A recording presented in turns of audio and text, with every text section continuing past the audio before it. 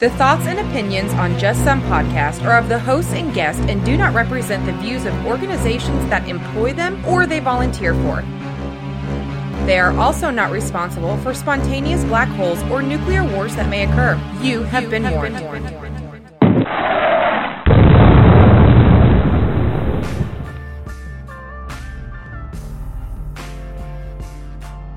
The award-winning podcast that's never won an award. It's like if a camera flash had a sound. Join the conversation on our social media. Another fun-filled and exciting episode. You're listening to Just Some Podcast. And here's your hosts, Ben and Tom.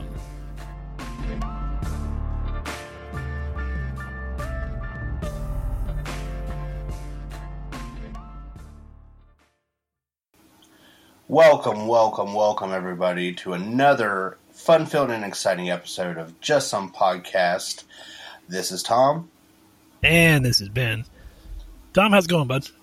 So far, so good. Ohio State won its game. I don't remember if we talked about that during the last episode. We did. Well, I just want to make sure everybody remembered that then. Ohio State's the best team in college football, and I do not care at all for Clemson. I mean, Bama's okay, I guess, but man, I do not like Clemson. So I only wish the worst for them. I mean, I don't want them to hurt, but like maybe they get flat tires on the way to the game and they can't make it on time or something. I don't know, but like something really bad like that. But that's the worst level. How are you doing? Hey, man, I am still recovering from last night's Dallas Cowboys game. Ugh. It was a good game. It was hard fought. It was, but it's like they always got to go down to the very last play. And I don't know. I know you didn't watch it live, but that ankle injury was nasty looking. Ugh. For some reason, and I honestly, it's got to be some kind of psychological issue. We're going to have somebody on here to examine me sometime. But an actual trauma in real life that arrived in the ER or happened in front of me in real life, for some reason, never didn't faze me. I could eat a sandwich while doing it. It wouldn't matter. But when you send me a slow motion video clip of like a guy's ankle breaking, I I freeze up for a minute, and it's terrible. And I can't figure that out. I can watch it in real life. I can deal with it in real life. But watching it on a video makes me cringe. So we're going to have to figure out what's up with that. I don't have a good answer for you on that, Tom. I don't know. You're just weird. Weird is that's a pretty good word. I'd go with weird. That's cool. So, you want to introduce our guest, or you want me to introduce our guest for this week? Well, I think Mr. Greg will do an awesome job of getting this introduction in himself. So, Mr. Greg, do you want to jump in here and tell us a little bit about yourself? Well, no one's ever called me Mr. before, so I'm kind of flattered. Thank you. Yeah, my name's Greg. I work in the healthcare IT industry. Been doing it for over a decade now, different places around the country. So a lot of vast experience dealing with practitioners and their love or hate of charting in an EMR. Pretty much anything you can think of, I've either had it said to me or said about me. But it's all for, in the end of the day, for the betterment of the patient. So should be an interesting episode. And while I agree, it is in the interest of bettering patient care, I could literally hear in the future people hitting pause or off when you said electronic medical records. Like, nope, not listening to this episode, done. Like, if your downloads go down by 30%, don't blame me. Well, I'm not going to blame myself, Greg, so it's going to be you. So how can you tell us a little bit, like, just briefly, without any specific details, like, how did you get into that field?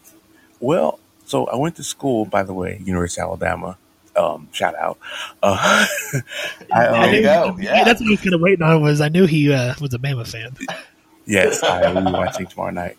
I actually have a Bama T-shirt as we record this. But I went to school actually for finance, and when I got out in 2007, that was right when the stock market crashed.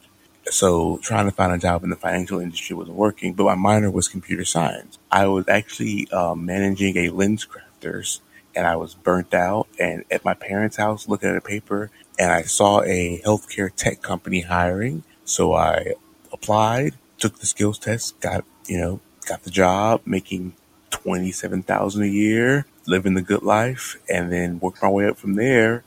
And then before I knew it, I got offered to be a consultant at another facility and moved all around the country and took me all over, working in different systems. And now I run a healthcare system in the Southwest. So basically what you're saying is you like being a glutton for punishment and having people yell at you for stuff that's out of your control, or most likely they messed up, but you have to fix it. I tell a lot of people I get paid to get fussed at.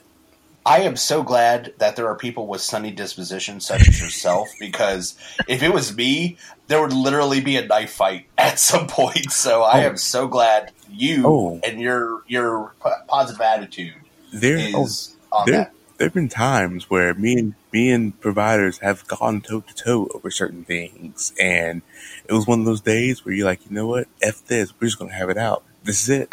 If I lose my job, I lose my job, but we're going. It's go time. So yes, today's that day. Yeah, it's like the movie Falling Down when he finally loses it. Michael Douglas.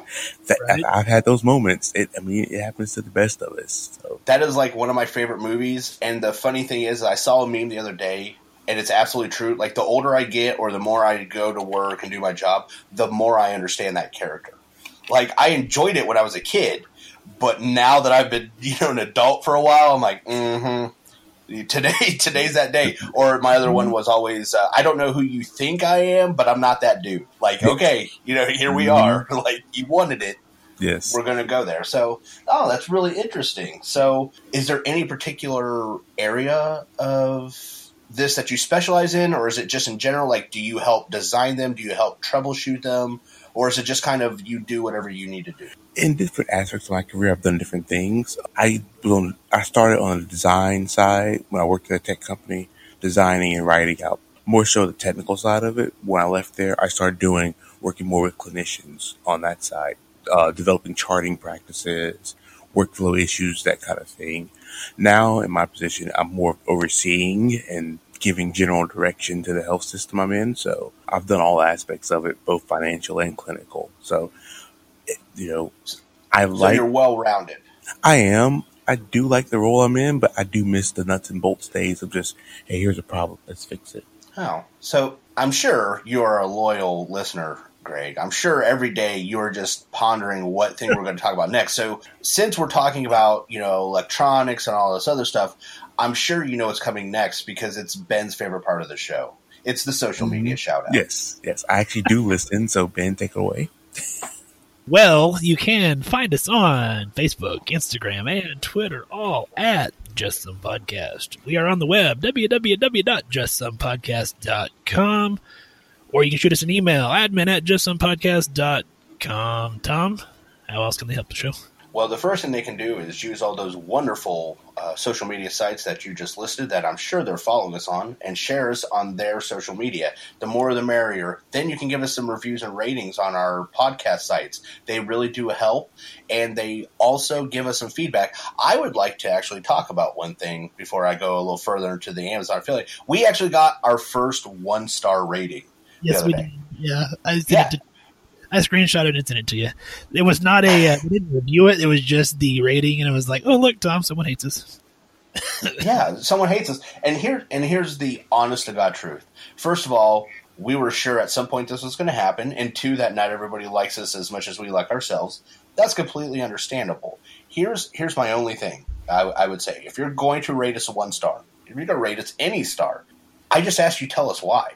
Like, I can't make myself better if I don't know why. If you just say, Tom, you sound like a shitbag in a telephone booth with a blender running, okay, I at least I know where I'm at, okay? But if it's just you don't like us cussing as much, or you think we need to do something more interesting, we'd be happy to do so. if you just tell us. So please keep the reviews, keep the ratings coming, even if they're not 5 stars. Well, technically, no. Don't rate me if you don't like the 5-star. But if you're going to, at least tell me why we're not 5 stars. Beyond that, another way you can help the show is use our Amazon affiliate link. It's very simple. You just click on the website, you just click on the link, it takes you right to the Amazon so you can buy. The only thing I would suggest, after learning this myself, is that don't have anything in your basket prior to clicking on the link. If you already have stuff in your basket, it's really easy. You just click it in your save, and then add it back to your basket when you're ready to purchase, and it's all tagged to us and can help us out, and we can put that money back into the show. So those are some of the things that you can do to help us out. And since we have an IT specialist on the show today, I'm going to talk to him about, is there any way to hack in to figure out who gave us that 1 star? Like, I'm going to say, is that possible, Greg? There's Google Analytics. Oh, that's yes. That's yes. I heard that minor, I heard it. That means you think there's a way. I mean, there's a way. Now, will the federal government like that? No, but there's a way. Well, we're pretty much pirate radio at this point anyways, Greg. So, honestly, if the FBI was looking for us and that got on CNN, we would instantaneously get like 10,000 downloads. So, Oh, yeah. We have nothing left to lose at that point. Yeah. Let's start dispensing hot takes now. Just make them flame. Yeah. And get the downloads up. Yeah. So, yeah, you 1 star out there, just let you know, we have an IT guy today. So just on that there. But in all fairness, we did discuss it, and we were like, okay, well, we knew the day everybody didn't love us was going to show up.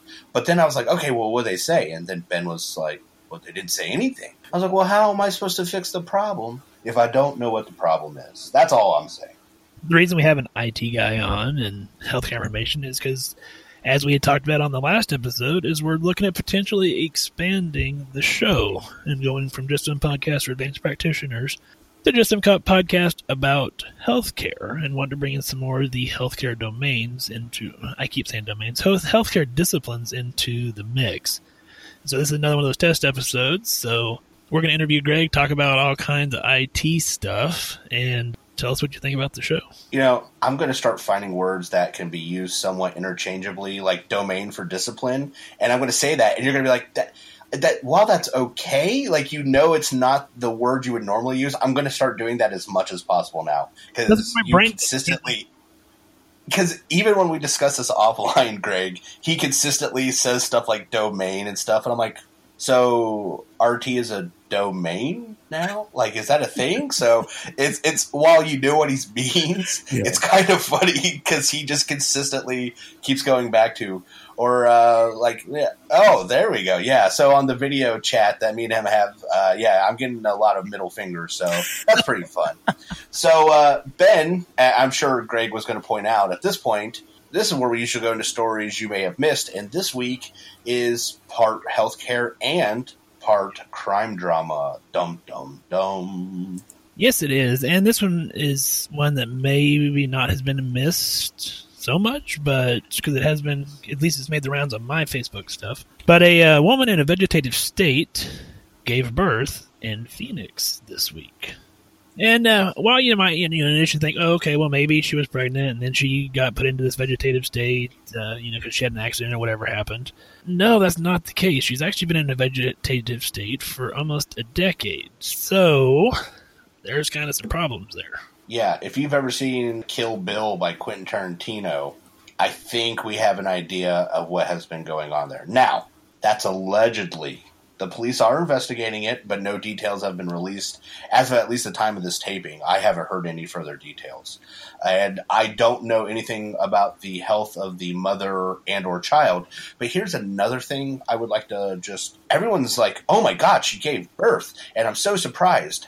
Wouldn't you have noticed in the past 9 months that something was happening and maybe the police should have been called and started the investigation then?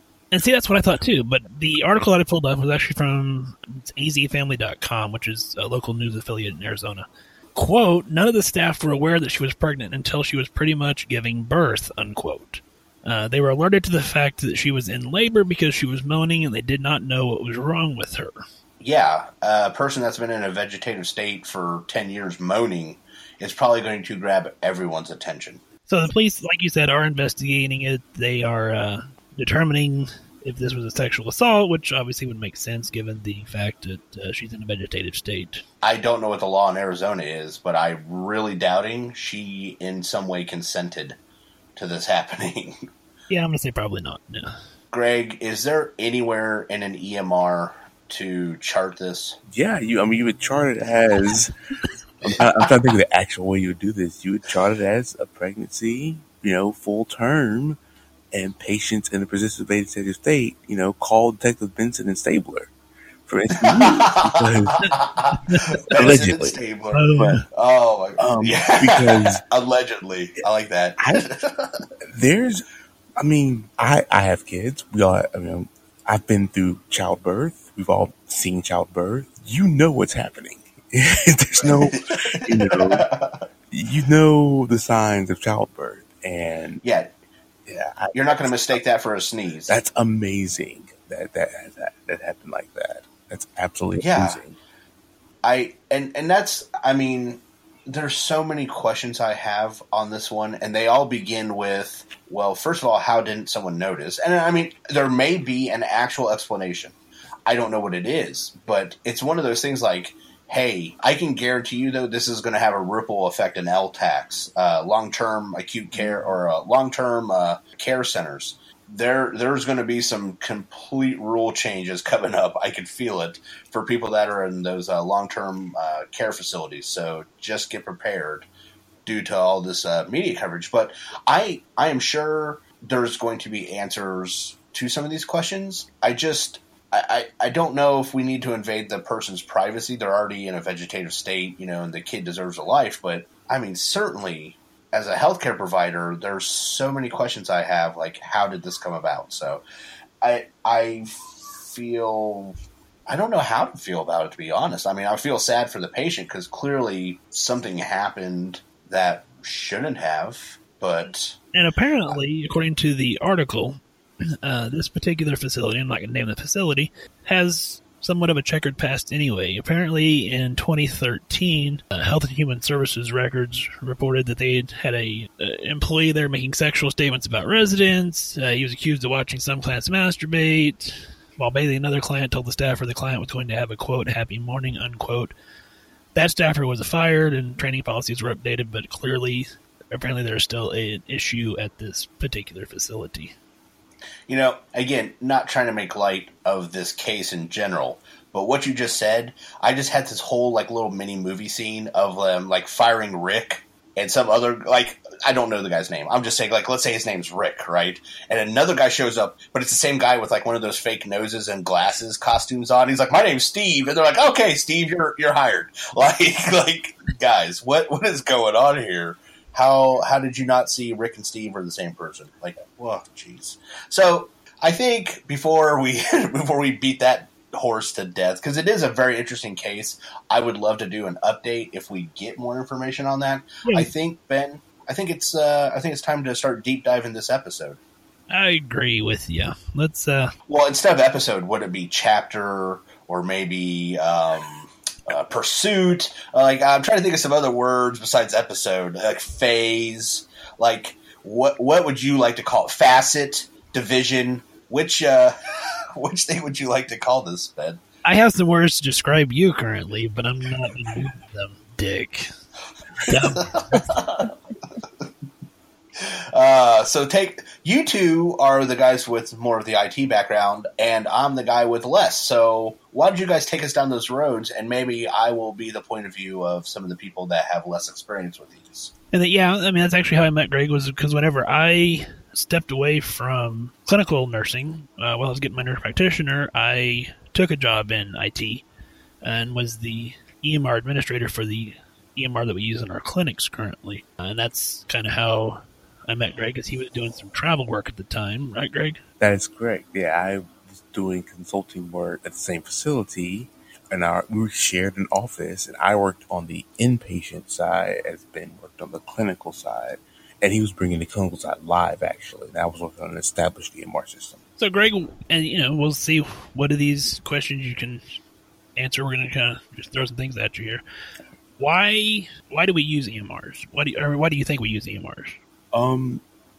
I think the overarching answer to that is just the culture we're in now of information and how fast we want it, the microwave culture. This is the best way of doing it. I mean, the paper chart, as it was 25 years ago, was efficient for the clinician, but to try and get that information from Seattle, Washington to Miami, Florida was hard. So now the advent of the electronic medical record said, okay, we can get the same information and we can store it and not have a paper record. So if there's a flood or a fire, we're okay and we're covered, because the price of information, especially medical information in the world, is so high. You see so many now attempt ransomware attacks and attacks on hospitals to hold information hostage, because in a legal sense, that stuff is worth millions upon millions of dollars. There was a hospital in California that got held for ransomware for, I think, $15 million, which is, I think, 2016. Wow. And the hospital had no choice to pay it, because if they didn't, they were going to probably look at a lost judgment of, say, $100 million. So you pay the 15 to save 100. That's crazy. So they paid that is crazy. 15. That information nowadays is a cash cow, and not just in I'm gonna try to keep it healthcare here, but outside of healthcare, your Facebook, your Twitter, what clicks you do, all that is money. Every click, somebody's tracking it with an analytical software, and that is worth millions to people. So do the hospitals try and keep it under wraps when they're held ransom? Do they involve legal authorities? Because I'll be honest, I've never heard of that. I've never heard of that happening. Most major healthcare systems have a internal information security department that does get involved with local and generally federal law enforcement, and they'll keep it quiet as long as possible. Now, there are rules on the book saying once it hits a certain level, you have to inform all those involved. So if you ever get a letter, anybody listening, if you ever get a letter from a insurance or a hospital saying, hey, we had a breach and we're informing you what was affected, that is a general letter. It may have affected you, it may not have, but that's something that has been on the books since the HITECH Act of 2008 to make the consumer and the patient aware of what's going on. So you do keep it quiet for a minute, but then once it hits a certain level, the consumers must be made aware of what's going on. Another thing that I see consistently, or I don't get like directly an email, Tom, you messed this up, but just kind of to providers in general, hey, in accordance with meaningful use, et cetera, I have a base idea of what that is, but can you explain it a little better? Or maybe for some of the people that don't have any clue what meaningful use is, can you kind of explain what meaningful use is and why we need to use EMRs to comply with that? Meaningful use is now it's called interoperability. If you want the new term of it is interoperability, but meaningful use is the concept and the mindset of using the electronic medical record and being a liaison for the patient. So in the sense of giving patients more information, this is how we do this. So we use electronic systems in the attempt that the patient will be more informed. Because if the patient's more informed, you guys know this, if a patient's more informed about themselves, they're a better patient. They take care of themselves better, which means downstream, hospitals incur less cost because this patient knows, hey, I have diverticulitis. I should take a look at this more. I have diabetes. I have lupus. I have an ankle injury. So now I'm going to be more proactive in this. So the meaningful use aspect of things is the ability and the onus on hospitals to provide care to the patient through electronic means. Well, I think the patient being more informed, I think that's somewhat of a double-edged sword from a provider standpoint. Agree. Because, yes, it's great that they're informed. We, unfortunately, at the facility I work at, we use multiple EMRs. We have one inpatient, we have one clinic, we have one ER. So sometimes patients will get results before I even see results. Or if I tell a patient, for example, like, hey, your CBC is normal, and then they're able to access that on the portal, and they see, oh, well, my MCV is actually 0.1% off. Why did he tell me it's normal? Well, it's because of the way that we interpret that is not, it's not abnormal to us. And so I do think that's somewhat of a double-edged sword. Yeah, totally agree. I'm sorry, Tom. Totally agree. No, go. Totally agree with that. And also, that's one of my biggest gripes with the whole meaningful use thing. The goal was the country was supposed to be on a health exchange where all information can be shared. Think of the interstate where everything's connected through. And we're there. The only problem is each state needs to build their exchange and then go on to connect to the federal one, and then information can pass freely. Well, that's been 10 years now, and there's a lot of states who have, for one reason or another, be it financial, be it political, in some cases laziness, have decided we're not there yet, we're not going to be there, we're putting it on the back burner, and now this information can't be shared. So now we have patients who literally have to log into 3 different portals to get it, and it puts the practitioner at a disadvantage because this patient's seeing something in one side that the lab values in one hospital is different than the other. So, Ben, I think you're right on that. I was going to say, I truly want them to have that information. I want them to be informed. And in some ways, it makes my job easier when I can go, hey, you can look this up. This is a normal value. And they can see it. And they go, oh, okay, well, there it is. Like, it's not just my word. But then there is that double-edged sword where they see one value, and I'm like, okay, well, in the overall totality of things, that's not going to matter. Or this is something I literally just ran into. I had a patient where I will say, we'll be conservative, a 30-minute visit that should have never been 30 minutes in the first place, because 20 of it was me trying to tell this person they absolutely didn't have meningitis. Like, they were sure they had meningitis. And I was like, look, I'm not going to do a lumbar puncture, so I'm not going to say 100%, but based on everything that's going on right now, you don't have meningitis. But they looked it up on the internet, so they knew they had meningitis. And while I'm glad they're aware of what meningitis is and that they should be concerned about it, they also completely misconstrued some of the things that they were reading. So I get what Ben is saying. Like, that's the problem for us on the EMR side. So can Greg and Ben, can you guys kind of just inform us, like, was there a first EMR? Was there a first hospital system? Like, how did we get from the beginning to where we are now? Or at least briefly, how did we get to here from there? I believe the first... And that's the answer. Hell no. Nobody fucking knows. It's a black hole. The interwebs have swallowed this up, and nobody is aware. Woke up one day and there was EMRs. Boom, there they were. Yeah, somebody said one day, hey, I heard there's a guy named Greg, and he could do this cool thing, and now we have EMRs. And someone, the idea came from someone. I think IBM may have started some back in the late 70s, and then everyone said, hey, we can monetize this to hospitals, and that's it. Honestly, yes. Yeah, I think me and Ben were just shaking our heads. We're like, yep, that sounds... I mean, there are those good side effects, fast, like you said, man, Seattle to Miami now, like, or, if you have to do a transplant, it's a couple clicks, boom, we can make information happen.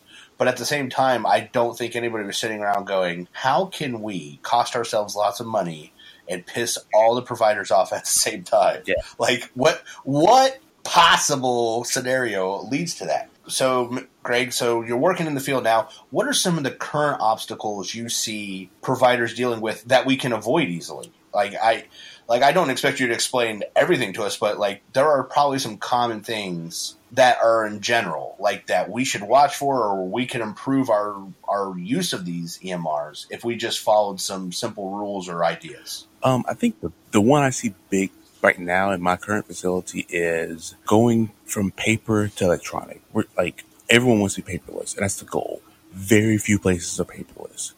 And the reason why is hospitals want to be paperless more so than anything else, but clinics can't afford to be paperless yet, or they don't want to spend the money. So we're having to go electronic in the hospital and print everything out and fax to the provider, because the provider wants that paper, because they want their, well, you know how providers are sometimes. So I've met a few. Yeah, we all have. So they want that paper. Hospitals hate that. Ask anybody that works in a hospital, they don't want a fax. Faxing sucks. It's an archaic technology from the 70s and 80s. So there's other ways of doing it, but the provider's not there yet. So that's the biggest thing is the going back and forth from paper to electronic. So here's one of the problems I guess I see with that. We have some forms where I can click on it and I can just edit it right there. And that's a very easy and simple. I pick which form, I hit a button so it shows that I can edit it, and then I click save, and it's in the patient's chart. I mean, it's on those forms, it's amazing, and I completely understand it. My question is then, why isn't every form available like that? I guess is what I'm saying. And I know you can't possibly tell me about every system and every form, but what I'm saying is they have clearly done that in some cases. So why are there some forms or there is some information that is easily translatable, but we're still having that beyond the money? Because like I said, I work in a clinic, and we have some of those forms, but is it still just an overall money issue, or is it a technology issue? It's money because of technology. You're right on both accounts. EMR companies, I mean, they're businesses. They operate with as little overhead as possible for maximize profit. If they would spend the money on the program and technology side of it and the build side of it, they can get there. Now, a lot of them are doing that nowadays, but there's a couple out there, without naming names, who did that on the front end and got it right. Now everyone's trying to catch up. It's down to just hiring enough people to do the work that it takes to get those forms the way you just described. And that makes a lot of sense, because with one of the systems that we use in particular, you can tell even from, because the way that if I put in like a ketotitis media for a diagnosis, and then we get a drop down of, whether it's left or right, whether it's recurrent, non-recurrent, basically to be compliant with ICD-10, you can tell that some screens, it seemed like, were written by somebody with clinical experience, and some were written by programmers because they don't make as much sense as the other ones do. And so it probably is very much a issue with manpower. And also, I have yet to meet in my 11, 12 years of doing this, a MD/Linux program. It's hard. So trying to have that knife edge of programmer and provider is hard. It's got to be hard for the companies. And that's why, like you said, Ben, some screens look like it's like a clinician did this. Okay. But in some, it's like a programmer did it. And I mean, by trade, I'm a programmer myself. We're very linear. One's very like black is white. But in the clinical world, black isn't always white. There's many different colors in between. So trying to get both those to play in the same sandbox is a hard thing to do sometimes. And I have personally seen the money issue in this like implementation process you were just talking about. One of the hospitals I worked in, we switched EMRs, which I was there for the go live time. Talk about fun. Like if you've never been in a somewhat busy ER, and then at midnight, guess what? Everything you've ever done has just ceased to exist. That's super cool. But beyond that, that company provided lots of on-site help. It was amazing. What I consistently ran into, and I was like, I had that little moment, was they'd come over, they'd try and help me with something, and I'd be like, well, why can't I just click this, or why can't I just do that? They're like, well, you can, but your hospital didn't pay for that option. Bingo. And you just sit there, and you shake your head like, yeah, well, that dude didn't have to just intubate somebody. That's why they didn't put that shit in here. So I've seen that. I didn't know if there was just some, though, technological impossibilities. Like, Tom, you can't just make that happen. So basically what you're telling me is if we pay enough money, we can make it happen. Oh, yeah. Yeah, I mean, in anything. And that's in life. If I pay enough money. Definitive. If I want to go to the moon tomorrow, if I went to Elon Musk and slapped down some money, guess what? My ass is on the moon tomorrow. So, got a point. Yeah, so it's down to money. Like those functionality things that you complain about, if you go to the administration and say, hey, let's get this, I'm pretty sure the EMR you have can do it. And if they don't and you give them the money, they will find a way. Okay, so that brings up a really interesting aspect. Do you see what I just did there, Ben? Maybe a facet I was thinking of. And, oh, yeah, this is going to be a thing for a while. And so what I was just thinking is there a way that possibly us as the provider on the opposite side of the screen can go to our administration and say, hey, if I could start doing this, it will start making us money. Like, how is there an internal, I guess, calculation system or something that the EMRs have that I could use to do that? Like, how would I go about figuring out if it would save us money or cost us money to improve a function? Is there an easy way to do that? I would think the easiest way would be a time analysis. Just do a time gap analysis. Like literally take a timer and clock yourself doing one function. And then if you say, hey, I can do this function in, say, 6 minutes faster, and over a course of a day, I can see 5 more patients, and I can bill out 5 more patients, and I can increase my RVU and your bill out, that's how you go to your administration I mean, there are some systems that have internal clocks for stuff like that, but I would think an old-fashioned timer would work. I think the problem with that that makes sense. So don't get me wrong on that. Yes, I can say, okay, well, I can save this time by doing it this way, and I can see this many more patients. That's all great from the administrator side. Well, then when we take it to the EMR, from my experience, what tends to happen then is, well, we'll just add another checkbox, or we'll just add this. Which then, yes, it does address the situation, but then it's still time that the provider's having to spend clicking boxes or checking yes or no or whatever the case may be. And that would be my fear, and I guess that's why I was saying I understand the old-fashioned way of doing it. I just didn't know if there was, like, if you were going to tell me, yeah, there's an inherent checklist system, or maybe a built-in checklist system. Which word do you prefer there, Ben?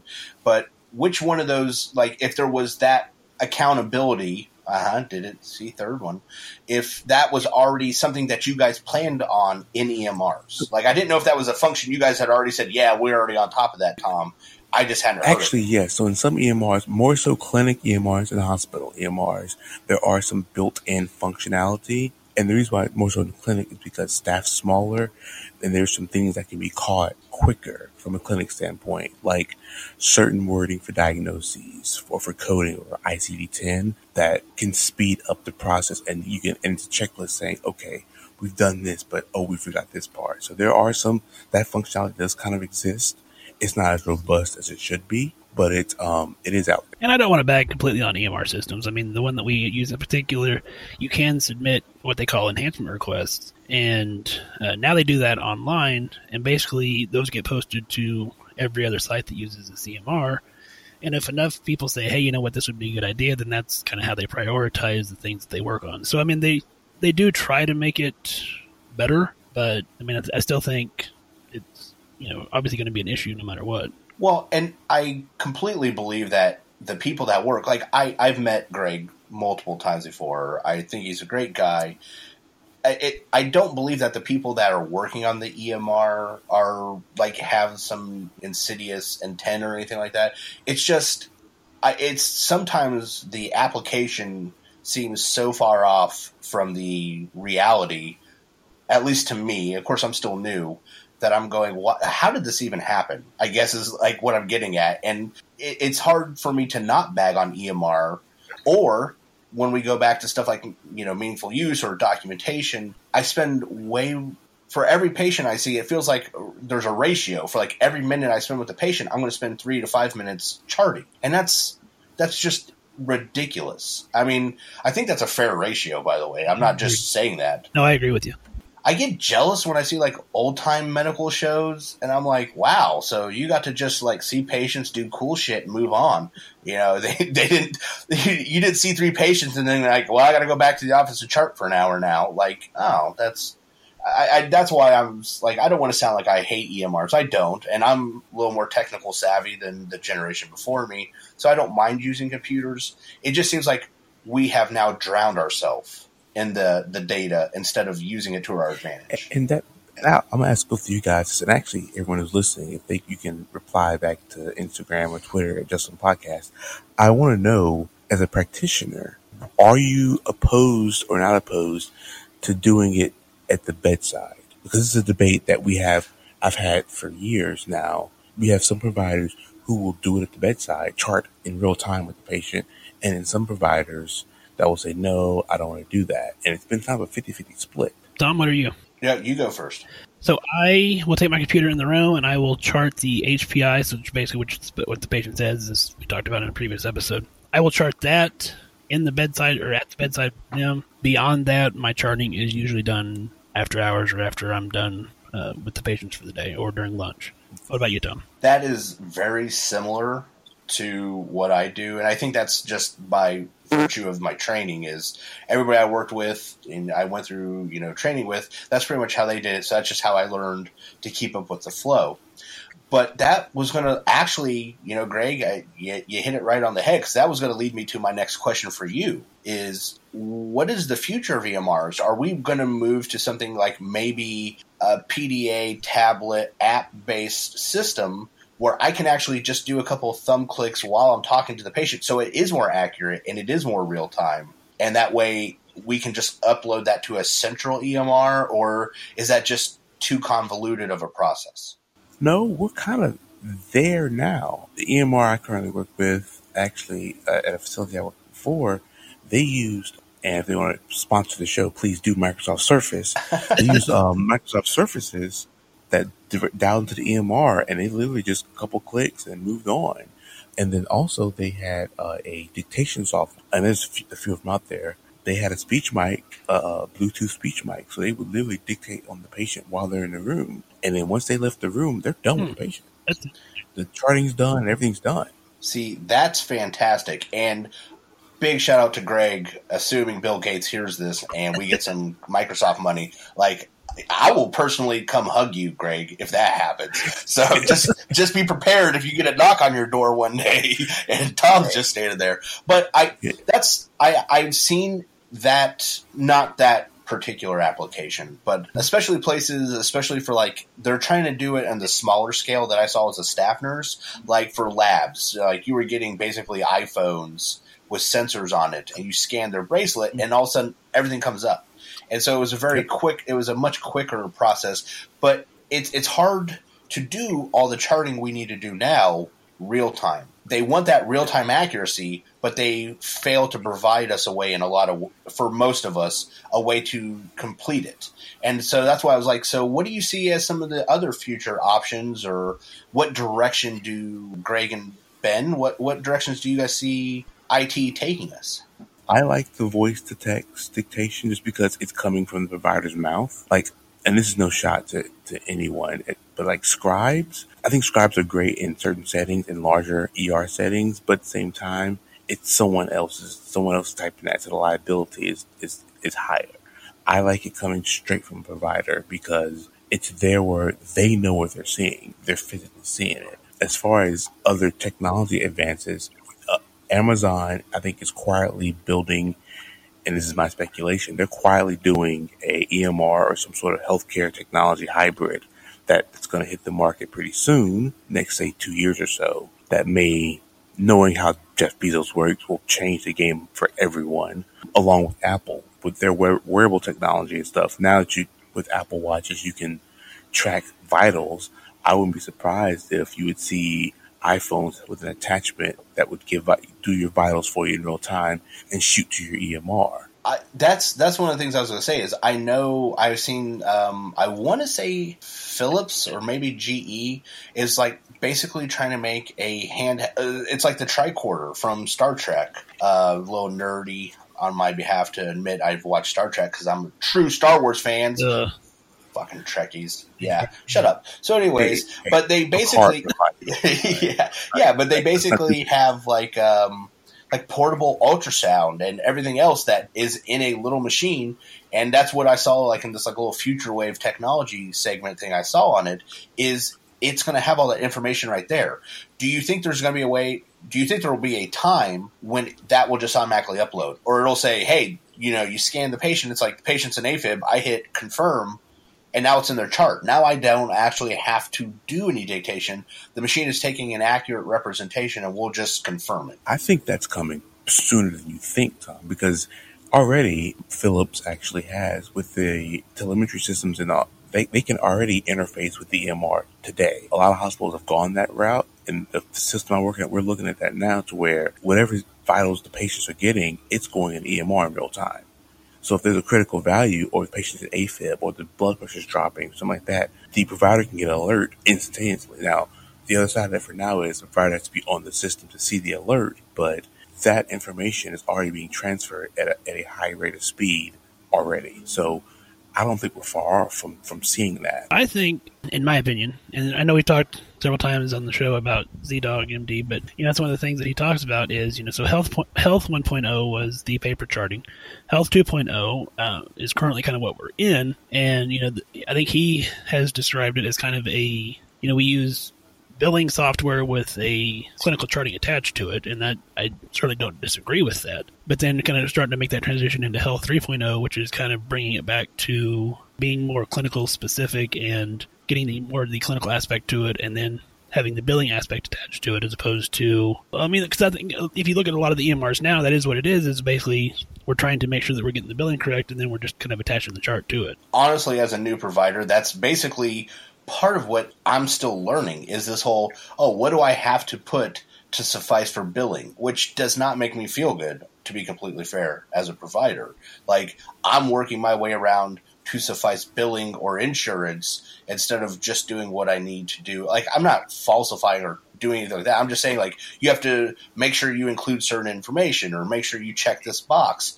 And I'm like, but that has nothing to do with what I normally need to be doing. So here I am doing additional charting or whatever to suffice things that literally are not a direct impact on the patient, but they are a direct impact on my ability to charge, or the hospital's ability to charge money. And I would also like to point out that Greg admitted that I could pretty much see the future. I'm just saying, I mean, Nobel Prize and seeing the future.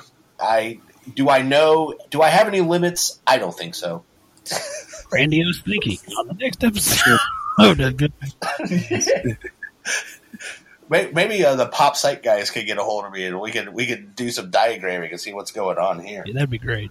Well, I was going to say last but least, since we already talked a little bit about the future, Greg, do you think there's any other new innovative technologies or anything that we're going to see, at least, computer-wise or anything like that, that's going to be coming into our field that's going to impact how we do our job? I mean, I know you talked about it a little bit, but is there anything else? I think short-term wearable technology, I think, is going to be the big thing. Being able to pull information from a person's smartwatch and being able to use that as a monitoring tool, I think, is coming very soon. And being able to have that in the chart for the patient. Also, like you were talking about earlier with the iPhone, and being able to scan something on a patient and you being able to confirm. I think all that. And communication. There's some communication tools already out there. That's kind of the short term that I think will be happening pretty quickly. Long term, I think now that big technology giants are getting into the healthcare field, like Apple Health and Amazon doing their kind of quiet, secret EMR type deal they've got going on, I think once they get involved, that's going to kind of raise the game. It's the whole thing, a rising tide lift all boats. EMRs now, there's best of breeds, everything. But if a big company like Amazon gets involved and they can throw $5 billion behind something, it's going to make everything totally different. I think the big boys coming into play is going to change how me as a technology person and clinician see EMR technology and how the patient is cared for from a technological aspect differently. Like you said, 3.0, charting 3.0 is going to be something that could be really, really cool, and maybe for some people really dangerous because, your information's in the cloud and people are scared of that and all that, but it's going to happen. It's just a matter of when. Obviously, the technology of, cloud-based EMRs, cloud-based PACS. We have the ability now to cloud images to several other facilities from our PACS. So clearly that technology is not going anywhere. It's going to continue to improve over time. And it's evolution. It's, just like the human body. I mean, these things have to evolve. Some things will work, some things will not work. We're getting there. It's frustrating, but one day at a time, we all kind of get through it. Well, I honestly, especially, and I'm not just saying because Amazon, Apple, but when some big corporation or conglomerate finally gets together and says, hey, we can make a real impact, we're going to put our foot down and do something, I think you're right. I think you're going to see everybody is going to come together or step up their game. And some of the things that we're bitching about now, like at least practitioner side, we're bitching about now, you're going to see a lot of improvement. And I, for one, can't wait till that happens. Especially when I can just be like, hey, Amazon, chart patient had a heart attack, and then it just does it. I'm like, sweet. Time to go back to my Xbox. That's what I'll be saying. So, should you say that on air? the best thing to do. So, if anybody thinks, as a new nurse practitioner, I have time to sit around while I'm doing stuff, then I think they're listening to the wrong show at this point.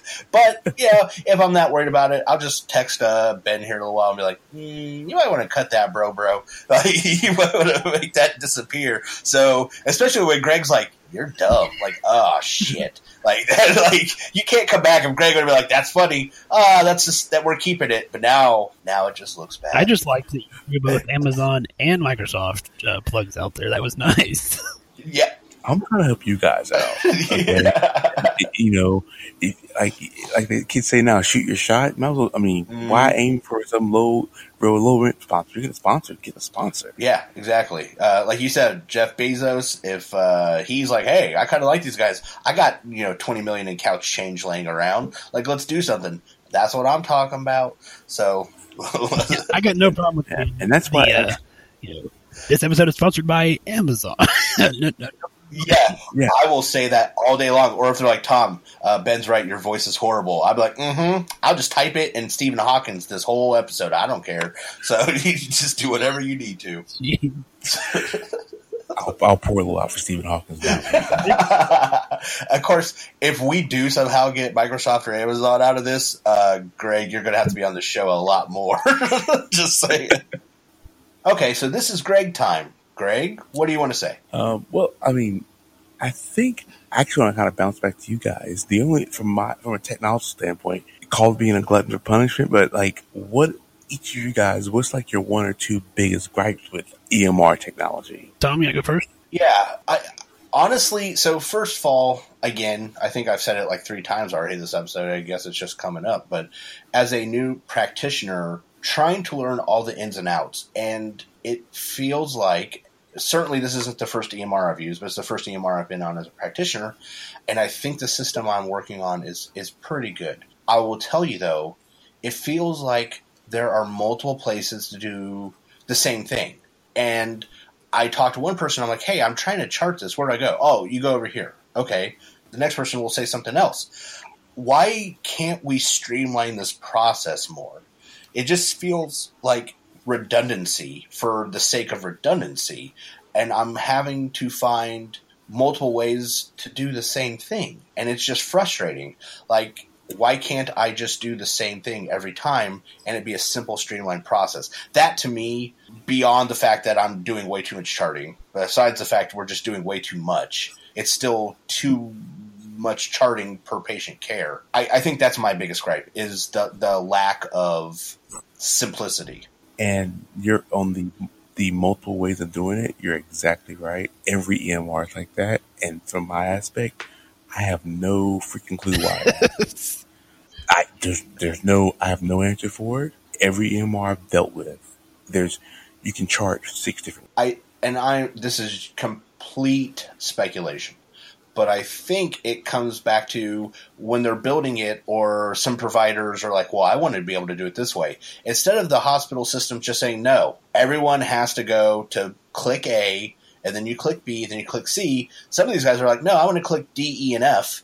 And so they allow that to happen. Or something comes up, and instead of thoroughly going through, spending the money, and making it so that that's then built into A, B, and C, they just add on D, E, and F. So now I have that's just how it feels. Like when I'm doing it, I'm just like, who the hell added this? Or why is this here? And it just makes it feel so convoluted to try and get the same message out that should be so simple. You're exactly right. And that's where your hospital administration has to put their foot down on providers and say, no, this is how we're going to do it, and make it this way across the board. But in certain areas, more rural, more so than urban, they're afraid of losing a provider over a technology piece. So they just say, okay, we'll do it this way.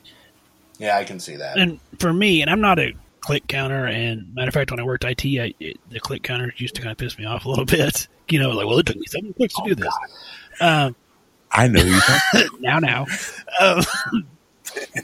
But I don't realize, because I guess you just get into a flow and you don't really notice it until I was training someone else on how to print something, like an orders requisition from our system. And I'm like, it took a good minute and a half to go through. Oh, you click here. Okay, now you got to click over here.